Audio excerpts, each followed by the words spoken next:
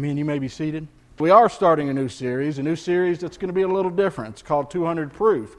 And the reason I called it 200 Proof is originally I told people I was going to call it 100 Proof, with the idea being that it was something that would knock your socks off, or something you know, beyond your tasting ability. But I thought, you know, we've got so many Presbyterians and Episcopal coming to church here now, they might have tried 100 Proof. So I was going with 200 Proof. For something that is beyond that you have tried, that may knock your socks off. Because we're going to talk about some topics that are being discussed in the public square, some things that are going on in our culture today, and more importantly, we're going to talk about how we as Christians are supposed to respond, how we as Christians are called to be light in the midst of that darkness. And so I hope you'll join us. If you have to miss a couple of weeks, then you can catch up on our podcast page as well, or get a CD sent to you. But we're going to talk about some interesting things in the days ahead. And this morning, basically, I'm just going to give you some introduction. I'm going to lay some groundwork for where we're going. But I want to ask you some very important questions as we get started. If you have a Bible, I want you to turn to 1 Peter. I know Matthew is in your order of service, and so I'm not going to have you turn to that, and you can read along with that later. But turn to 1 Peter chapter 3, and I want you to keep your finger there as we'll come back to it in just a moment. On June 26th of this year, in the Bibilcal versus Hodges case, the Supreme Court of the United States decided in a 5-4 decision that the Equal Protection Clause of the 14th Amendment of the U.S. Constitution guarantees and requires that states must issue marriage license to two people of the same sex. That same guaranteeing contract demands that all states must recognize marriages that have taken place in other states. And for the first time in the United States of America, it was codified into law that marriage is no longer defined as being between a man and a woman.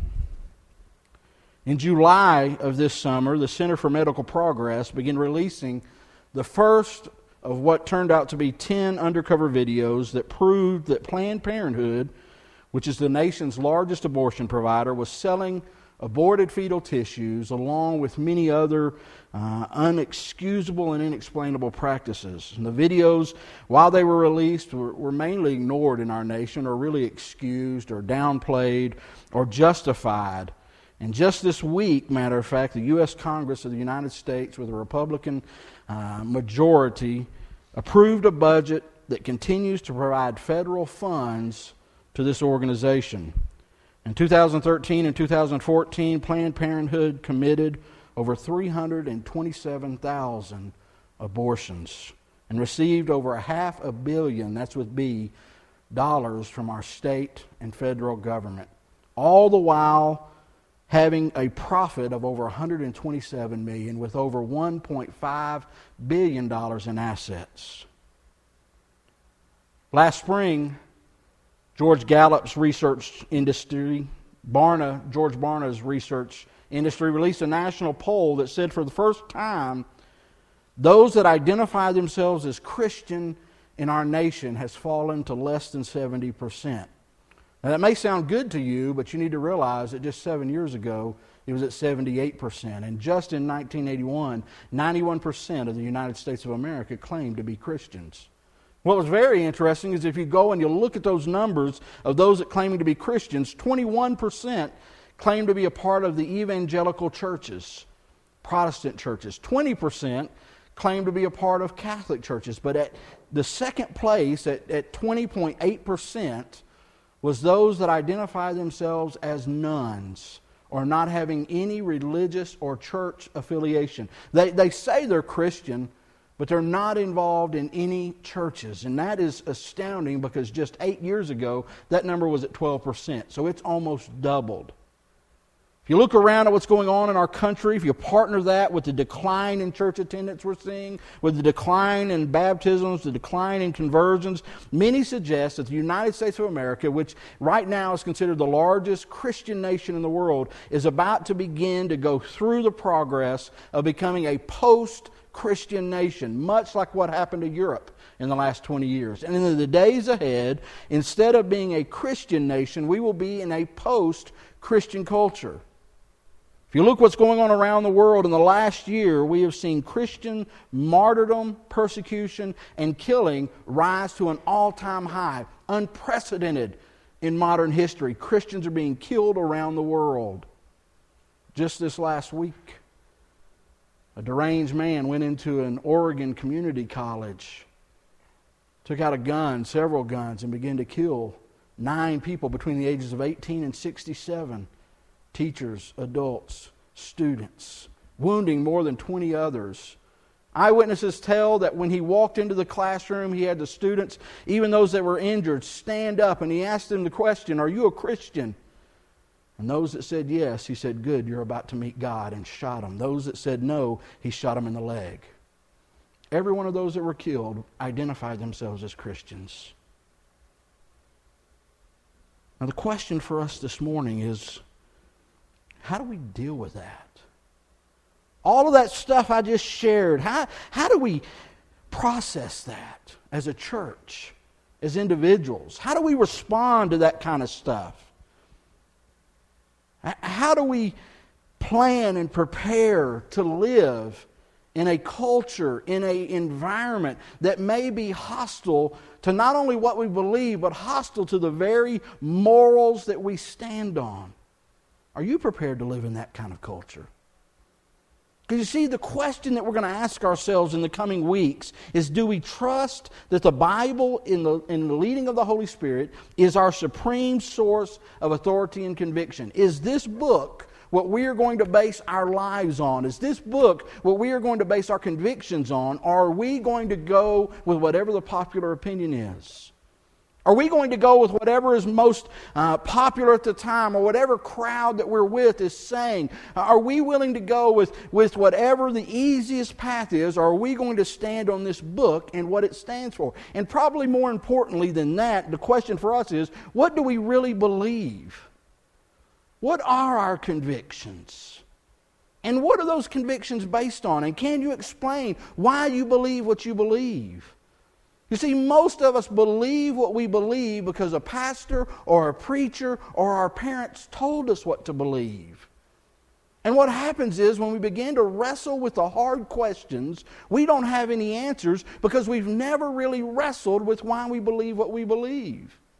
And so God has led me, I believe, to go through this series, not just to talk about these topics that I think are going to be controversial or informative, but to allow us to get to a place where you and I can examine why we believe what we believe. What are our convictions? What are we willing to stand on? And is the Word of God really the sole basis for our convictions and for our authority in our life? Because that's what's going to stand the test in the days ahead as we look at a changing culture. That's what's going to happen as we move forward. And understand, this is not a political series. I'm not going to be talking about politics, because these issues are much deeper than politics. And some of these topics I'm going to talk about are going to be very uncomfortable to you.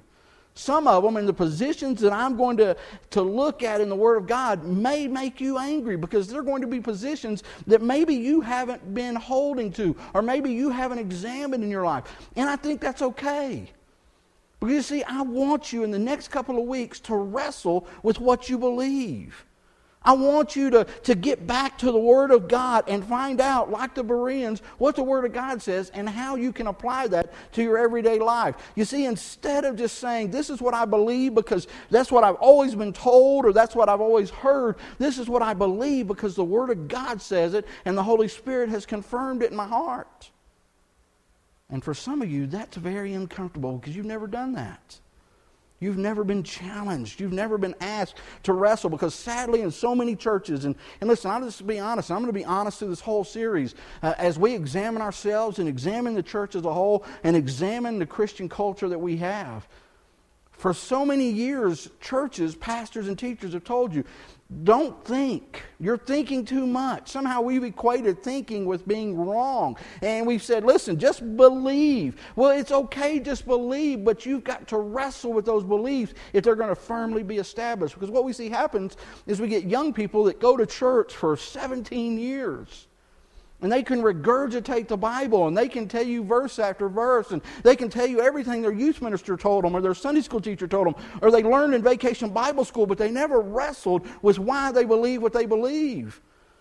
They go off to college, and Professor Fuzzy Face in some biology class begins to tell them that the Bible has mistakes in it and errors, and it's not true, and that they can prove that the earth is this old, and maybe you hold to a view that it's this old. And all of a sudden the foundations of what they held true is all of a sudden getting crumbled because they've never had to wrestle with the hard questions. And what we're seeing in our culture today is we have these things happening, whether it's gay marriage, whether it's the sanctity of life, whether it's some of the other issues that we're going to talk about. And Christians don't know how to respond in a loving and kind, graceful manner, but speaking the truth, because we really don't know what we believe. And we get wrapped up into emotional discussions that devolve and do no one any good. See, in the past several weeks, I've heard a lot of parents and grandparents tell me that they're afraid for what type of nation, what type of country, what type of world that their kids are going to grow up in. They're afraid of what's going to happen in the days ahead. And it's easy to understand that emotion. If you turn on the TV, it's easy to get caught up in that. But you and I need to remember that fear does not come from God. That perfect faith always drives out fear. No matter what the polls say, no matter what the Supreme Court says, no matter what happened in an Oregon community college, no matter what's happening over in Libya and Tanzania and Afghanistan and Iraq, God is still in control. And He will remain in control. And we can't allow fear to drive us to do things that God hasn't called us to. And we need to focus not on what kind of nation we're going to allow our children to inherit, because you can't really change that. Instead of worrying so much about what our kids are going to have to deal with in the culture that we're handing over to them, what we can make a difference in is investing in our kids by teaching them convictions that are based on biblical truth and how to live those convictions in a culture that is hostile to it. See, that we can change. That we can make a difference. And whenever we're tempted to get upset and despair about what's going on in America, we need to remember God never promised that the American church would triumph. God promised that the church would triumph. And while we may live in this country, we are residents of another world. And this culture in America may change. And listen, it breaks my heart as much as it does yours, because I have young people. But we have got to begin to prepare now in our hearts how we can live the Word of God to make a difference. And so I'm hoping that this series will be able to do that. You know, we need to understand that really traditionally and historically, Christians have always lived in a culture that has been hostile towards its values. The Bible is full of those that had to live, examples of people that had to live in a culture that was hostile to them. Moses had to go and stand up to Pharaoh in Egypt to allow the children to be released. Joseph, living there in Egypt, rising to a place of power in a pagan environment. Daniel in Babylon, in exile, rose to great prominence, but yet still wouldn't compromise his values. Shadrach, Meshach, and Abednego, there in Babylon, not compromising their values. Elijah, living in a corrupt kingdom, not willing to compromise their values. You see, the Bible is full of examples. In the New Testament, you don't remember that Jesus and the apostles and all of the early church leaders lived in one of the most pagan cultures that ever existed in the history. The Roman Empire makes America today look puritanical. It makes us look tame. They were so corrupt and so pagan, and yet that was the culture that the church exploded in. And so before we begin to get all up in arms and before we begin to worry, we need to remember that there has always been an example of the church rising against a culture that pushed back. In the recent history, all the way up to 1,500 years ago, 500 years ago, during the Reformation, as the church began to evolve, Christians were killed for everything from saying that you were saved by grace alone, Christians were killed for being baptized by immersion, something that we take for granted. 500 years ago, they would come and surround a group of Christians and kill them because they were baptized by immersion instead of sprinkled. You need to understand there is a history, even in America, in the United States history. 250 years ago, the national faith of the United States of America, when it was formed, was the Church of England, which we now call the Episcopal Church, the Anglican Church. That was the official faith. When we passed the Declaration of Independence, that was the faith, which meant that if you were in North Carolina, if you were in Virginia, and you were a Baptist, you could not have your marriage recognized by the state because you were Baptist. Matter of fact, in many places in North Carolina and Virginia and South Carolina, they would not allow any churches in towns to be recognized and to meet unless they were Anglican, unless they were Church of England. And it wasn't until the Baptists in Virginia began to protest, and the Danbury Baptists began to protest, and they protested to James Madison, and they protested to Thomas Jefferson, and they began to look at what we now call the separation of church and state. And their protest, their standing on their principles, is what allowed the First Amendment to include the Establishment Clause and the Separation Clause that gives us the freedom to worship this morning because somebody was willing to stand up to a culture that was pushing against it. You see, you and I need to recognize that we have grown comfortable in America. Many people would say we've gotten spoiled because we haven't had any opposition. It's been easy to be a Christian in America. It's been easy to be a part of a church. Matter of fact, it's been the popular thing to do. We can't just continue to stick our head in the sand and hope for 1950 or 1970 again when the church was in its heyday, because it's not coming back. And what's happened is, in the time that the church in America has prospered and hadn't faced opposition and hadn't had to fight for its ability to stand and speak truth, we started fighting each other. We spent all our time the last 50 years tearing each other up because there was no other fights for us. And now we've grown so weakened, we don't know what to do when all of a sudden we start to face opposition. You see, it seems recently, and what I'm noticing how Christians are responding when faced with a change of cultures, we respond in two ways today. And it's real easy to see. If you have Facebook, it amazes me. The two things you should probably never do on Facebook is talk religion and talk politics, because it's just not the proper platform, because everybody gets angry. And it always amazes me. You can see the two responses that you have in Christians just by watching what people post on Facebook. Because you see, the first response for most Christians is to fight. When something happens, man, we want to fight. We want to vocally get out there and defend and attack those that are pulling down what we believe is morally right. And man, you should look and read what some of the people say. And we do it in the environment. When somebody begins to talk about gay marriage, when somebody begins to talk about abortion, you have that group of people that's so willing and so vigilant and wanting to speak out that they're ready to fight. But I fear what happens in our zeal to fight is we allow our attitudes to take away the message of grace and love and peace that is leading us to fight in the first place. And instead of making a bridge to reaching people, we are building barriers and turning off the very people God's called us to reach. See, there are times to fight. I just told you, Moses fought Pharaoh. Jesus got in there against the religious leaders and called them whitewashed tombs. Peter, he fought against the authorities in Rome all the time. But there is a way to fight.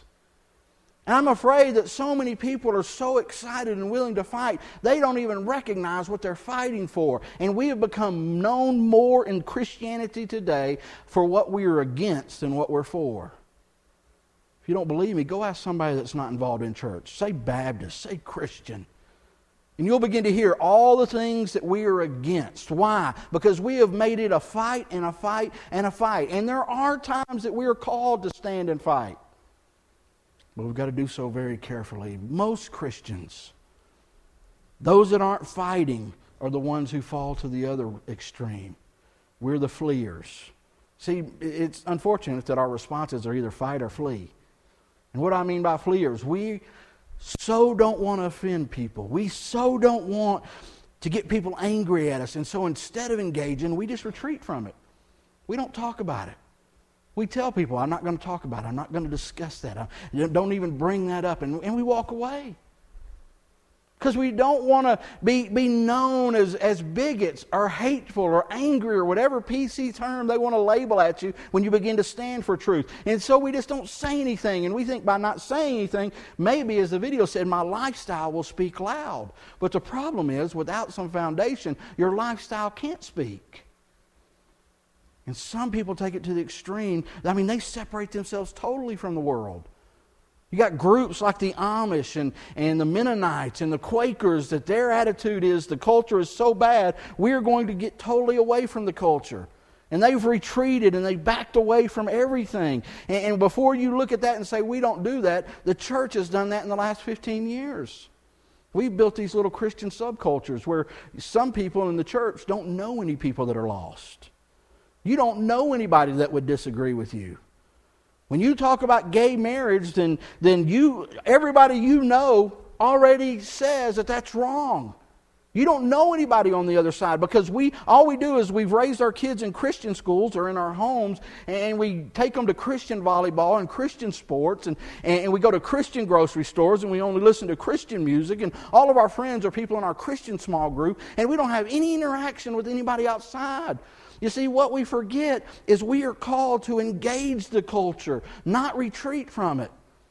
And what happens sometimes when we are silent on issues, and there is a time to be silent, just like there's a time to fight. But what happens many times is when we're silent, somehow we give off the indication that we accommodate their view, that it's okay. But by our silence, we're saying that we agree with them. So where is the happy medium? You know, I love what Rick Warren said in a quote that got pushed around the internet. He said, our culture has accepted two huge lies. The first is that if you disagree with someone's lifestyle, you have to fear and hate them. The second is to love somebody means you have to agree with everything they believe and do. He says those two things are nonsense. You don't have to compromise convictions to be compassionate. See, there's a time to be silent. There's a time to fight. I think what we've got to find is a third solution. And what I'm going to do in the next couple of weeks is talk about what I'm calling we have got to lovingly engage. Because if you learned anything from Ephesians, I'm hoping that you'll learn that we are called to be a light in the darkness. We are called to be salt. We are called to go out and share and engage Jesus Christ. If you take the light out of the darkness, what hope is there for the darkness? I've said this for a long time, and listen, if God's told you to homeschool your kids, more power to you. God told you to take your kids to Christian school. I don't doubt that. But what's happened in the last 10 years is we've taken all of the light out of the public schools. You say, well, we've taken prayer out of school. No, we've taken the Christians out of the schools. And then we complain that there's darkness. You see, God has called you to penetrate the darkness, to be light in the darkness. And if we don't teach our kids how to be light in the darkness when they're 16 and 15, how do we expect them to do it when they're 30? You see, we are called to engage our culture. The only way that we can share the gospel of Jesus Christ is if we go out amongst those that need the gospel.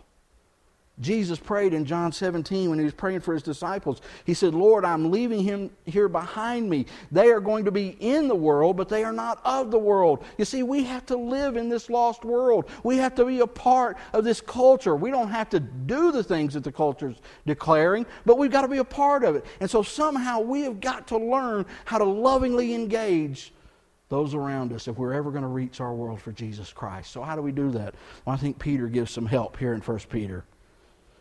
1 Peter chapter 3, verse 13, listen to what he says.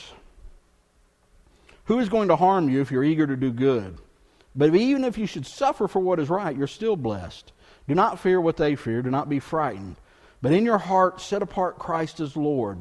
That's foundational. He's saying this is what's foundational, the truth, that Jesus Christ is Lord. Always be prepared to give an answer to everyone who asks you to give the reason for the hope that you have. What's he saying? Be ready to speak up. Always be ready to share why you believe what you believe. Speak the truth. And you can't do that if you don't know what the truth is. If you don't have biblically based convictions, you can't speak about the hope that you have. How can you communicate and explain it from a spiritual standpoint if you don't know what the truth is? You see, what happens is, because we don't know what we believe, we allow our discussions with someone in our culture to devolve to emotions and personal attacks, don't we? Someone we disagree with, we start losing ground because we really don't know what we believe. We really don't know how to back it up. We really don't know how to communicate. We just attack them personally. Or they attack you personally. Or it just escalates and becomes emotional. Peter's saying you and I need to understand we have got to have an answer. And the answer can't be come to church. The answer can't be I'll go check it out. The answer needs to be something that you've wrestled and discussed and found conviction in so that you can share. This is why I have hope. He said there is a time to stand. We're called to stand. See, he's reminding us that the power to change hearts isn't found in emotion. You're not going to convince somebody. Matter of fact, it's not your job to change somebody's mind. It's not your job to convince them. That's the Holy Spirit's job. What is your job? Your job is to share the truth. And to do it as clearly and concisely as possible. See, Peter's saying it's not emotions that change hearts. What is it? It's truth. What did Jesus say? The truth is what sets you free. And when you begin to speak truth, the Holy Spirit comes in and begins to change hearts. But then listen what he says. He says, always be prepared to give an answer for the hope that you have, but do this with gentleness and respect, keeping a clear conscience, so that those that you speak maliciously against your good behavior in Christ may be ashamed of their slander. So what does he say? We are called to stand. We are called not necessarily to fight, but to speak up. But when you do speak up, do so with gentleness and wisdom. I love that. See, I'm not there to attack. I'm there to stand for truth. But as I stand for truth, I'm going to allow it to be peppered with grace and mercy and love, recognizing who I'm speaking to. He said, speak the truth. Always be willing to share the answer you have, but do it with kindness. Do it with respect. You don't have to be judgmental. You don't have to be accusative. You don't have to be attacking. You see, and listen, that doesn't come naturally. Because our first response is to get mad, right? Our first response is to get angry. And it's okay to have righteous indignation. Listen, when I recognize that 376,000 babies were killed last year by Planned Parenthood alone. If that doesn't get you righteously indignant, if that doesn't break your heart, because it breaks God's heart. I don't care where you stand politically, it breaks God's heart. But you see, we can't allow that righteous anger to influence our speech. It needs to compel us to speak. But we need to allow our speech to become love, grace, mercy, and the truth. And he said, always do it with a clean conscience. You know what that means? That means that your life needs to back up your speech. See, your speech doesn't back up your life. Your life backs up your speech. So many people think, I'm going to live for Christ, I'm going to shine, and people are going to be drawn to me and want to know, and then all of a sudden I can speak. It almost never happens that way. Rarely. Someone may see you at work and hear you, and they may come and ask you, but most of the time, people are listening to what we're saying, and then they're watching to see if what we're saying is being backed up in our life. He said, your actions are always going to be an exclamation point on what you say. You see, listen, when we don't know what we believe, when we're not sure of our convictions, we end up allowing discussions to devolve to everything else but talking about what's important. That's what happens most of the time. Think about the last time you discussed gay marriage with someone. Think about the last time that you discussed abortion with someone. Was it a rational, reasonable discussion, or was it attacks? Was it emotionally charged? Because that's what happens when we can't communicate clearly how we're supposed to share. See, it's not a matter of you being right, because it's not a matter of right and wrong. It's allowing the Holy Spirit to use you to share the truth, to shine the light. See, a lost and hurting world, listen to me, doesn't need us to beat them over the head. Doesn't need us to try to prove to them that we're right and they're wrong. It doesn't need us to try to tell them that we have all the answers. It needs us just to speak the truth in love, to be grace-oriented, to present love, to minister to one another, and to shine the light of Jesus so that as we shine that light, it becomes a light that penetrates the darkness and the lies that our culture is buying. For the next several weeks, I'm going to look at some specific ways you and I can build bridges to communication instead of barriers. Ways that we can talk about some of these topics without attacking, without them becoming political. But before we can do that, you're going to have to wrestle with what you believe and why. You're going to have to dig into the Word. You're going to have to come up with some convictions that are based on more than what your parents told you. And that may mean you getting out of your comfort zone, which I know when you say that in church, everybody hates to hear it. We love to talk about it, but none of us want to do it, right? You can say, oh, I'm open to change, Pastor. I'm young. No, you're not. You probably drive to church the same way every Sunday. Same roads, same ways that you come.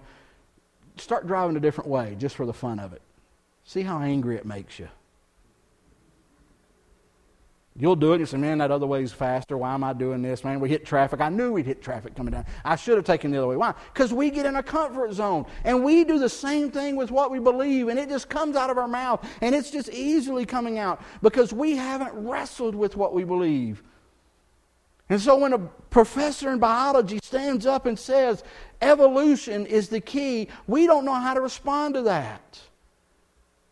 When someone stands up and said the world is 30 million years old and you've grown up in a church that believes in young earth and they've taught you that the world is only 6,000 to 10,000 years old, how are you going to discuss that? So instead, here's what we in the church, let's just be honest. The Bible says that I believe it, amen? And that's true. But do you know what the Bible says? Do you know why you believe it? You see, if we are going to engage a culture that is evolving and changing, devolving to us, that is totally changing to a place that is hostile to our beliefs, we are going to have to come at it with a loving engagement that still makes a difference in people's lives. We can't retreat. It's too valuable for us to reach this lost world. We can't remain silent. We've got to speak up. Why? Because around us, people are hurting and they're dying. And they're separated from God. And we have the message of hope and grace. You see, we need to see this as an exciting opportunity. This is a chance like never before for the church to rise up out of its complacency. For the church to stand up and be known for what it's about, what we stand for, not what we're against. You see, we stand for the sanctity of life. We stand for the preciousness of marriage. We stand for the truth and the power of the Holy Spirit to change and transform lives. We stand on this book and how this book can change people. Instead of we are against dancing and gambling and drinking and premarital sex. See, we just like to talk about what we're against. The world needs to hear what we're for and why we're for it. Because you see, the Bible says when that light begins to shine, that'll transform hearts. Listen to what Jesus said. Sermon on the Mount, Matthew Chapter 5. I'm going to read it from the Message Bible. I'm done. I want you to hear this. You're blessed when your commitment to God provokes persecution. When that persecution drives you deeper into God's kingdom. Not only that, count yourselves blessed. It's the end of the Beatitudes. Every time people put you down or throw you out or speak lies about you to discredit me. Jesus talking. What it means is that the truth is too close for comfort and they are uncomfortable. You can be glad when that happens. Give a cheer even. For though they don't like it, I do, and all heaven applauds. And know that you are in good company, because my prophets and witnesses have always gotten into that same kind of trouble. But let me tell you why you're here. Chapter 5, verse 13. You are here to be salt seasoning that brings out the God flavors of the earth. If you lose your saltiness, how will people taste godliness? If you've lost your youthfulness, you'll end up in the garbage. Here's another way to put it. You are here to be light, bringing out the God colors in a lost world. God's not a secret to be kept. We're going public with this, as public as a city on a hill. If I make you a light bearer, don't you think I'm not going to hide you under a bucket? I'm putting you on a light stand. And now that I put you on a hilltop, on a light stand, shine. Keep open house. Be generous with your lives. Open yourself up to others. And by doing so, you'll prompt people to open themselves up to God. You see, we need to stop letting fear control us. We need to stop retreating. We need to stop allowing culture to dictate to us how we're going to respond. And instead, like Ephesians 6 says, we need to stand. But as we stand for the truth of the Word of God, we need to let our light shine so that others might see it. Engaging our culture. We're going to start with some of the most difficult topics, but they're the ones that your friends and people are talking about every day. How can you use those things to sneak Jesus in? I hope you'll join us in the coming weeks. Shine. Engage. Always have a reason to share the hope that you have. Let's pray.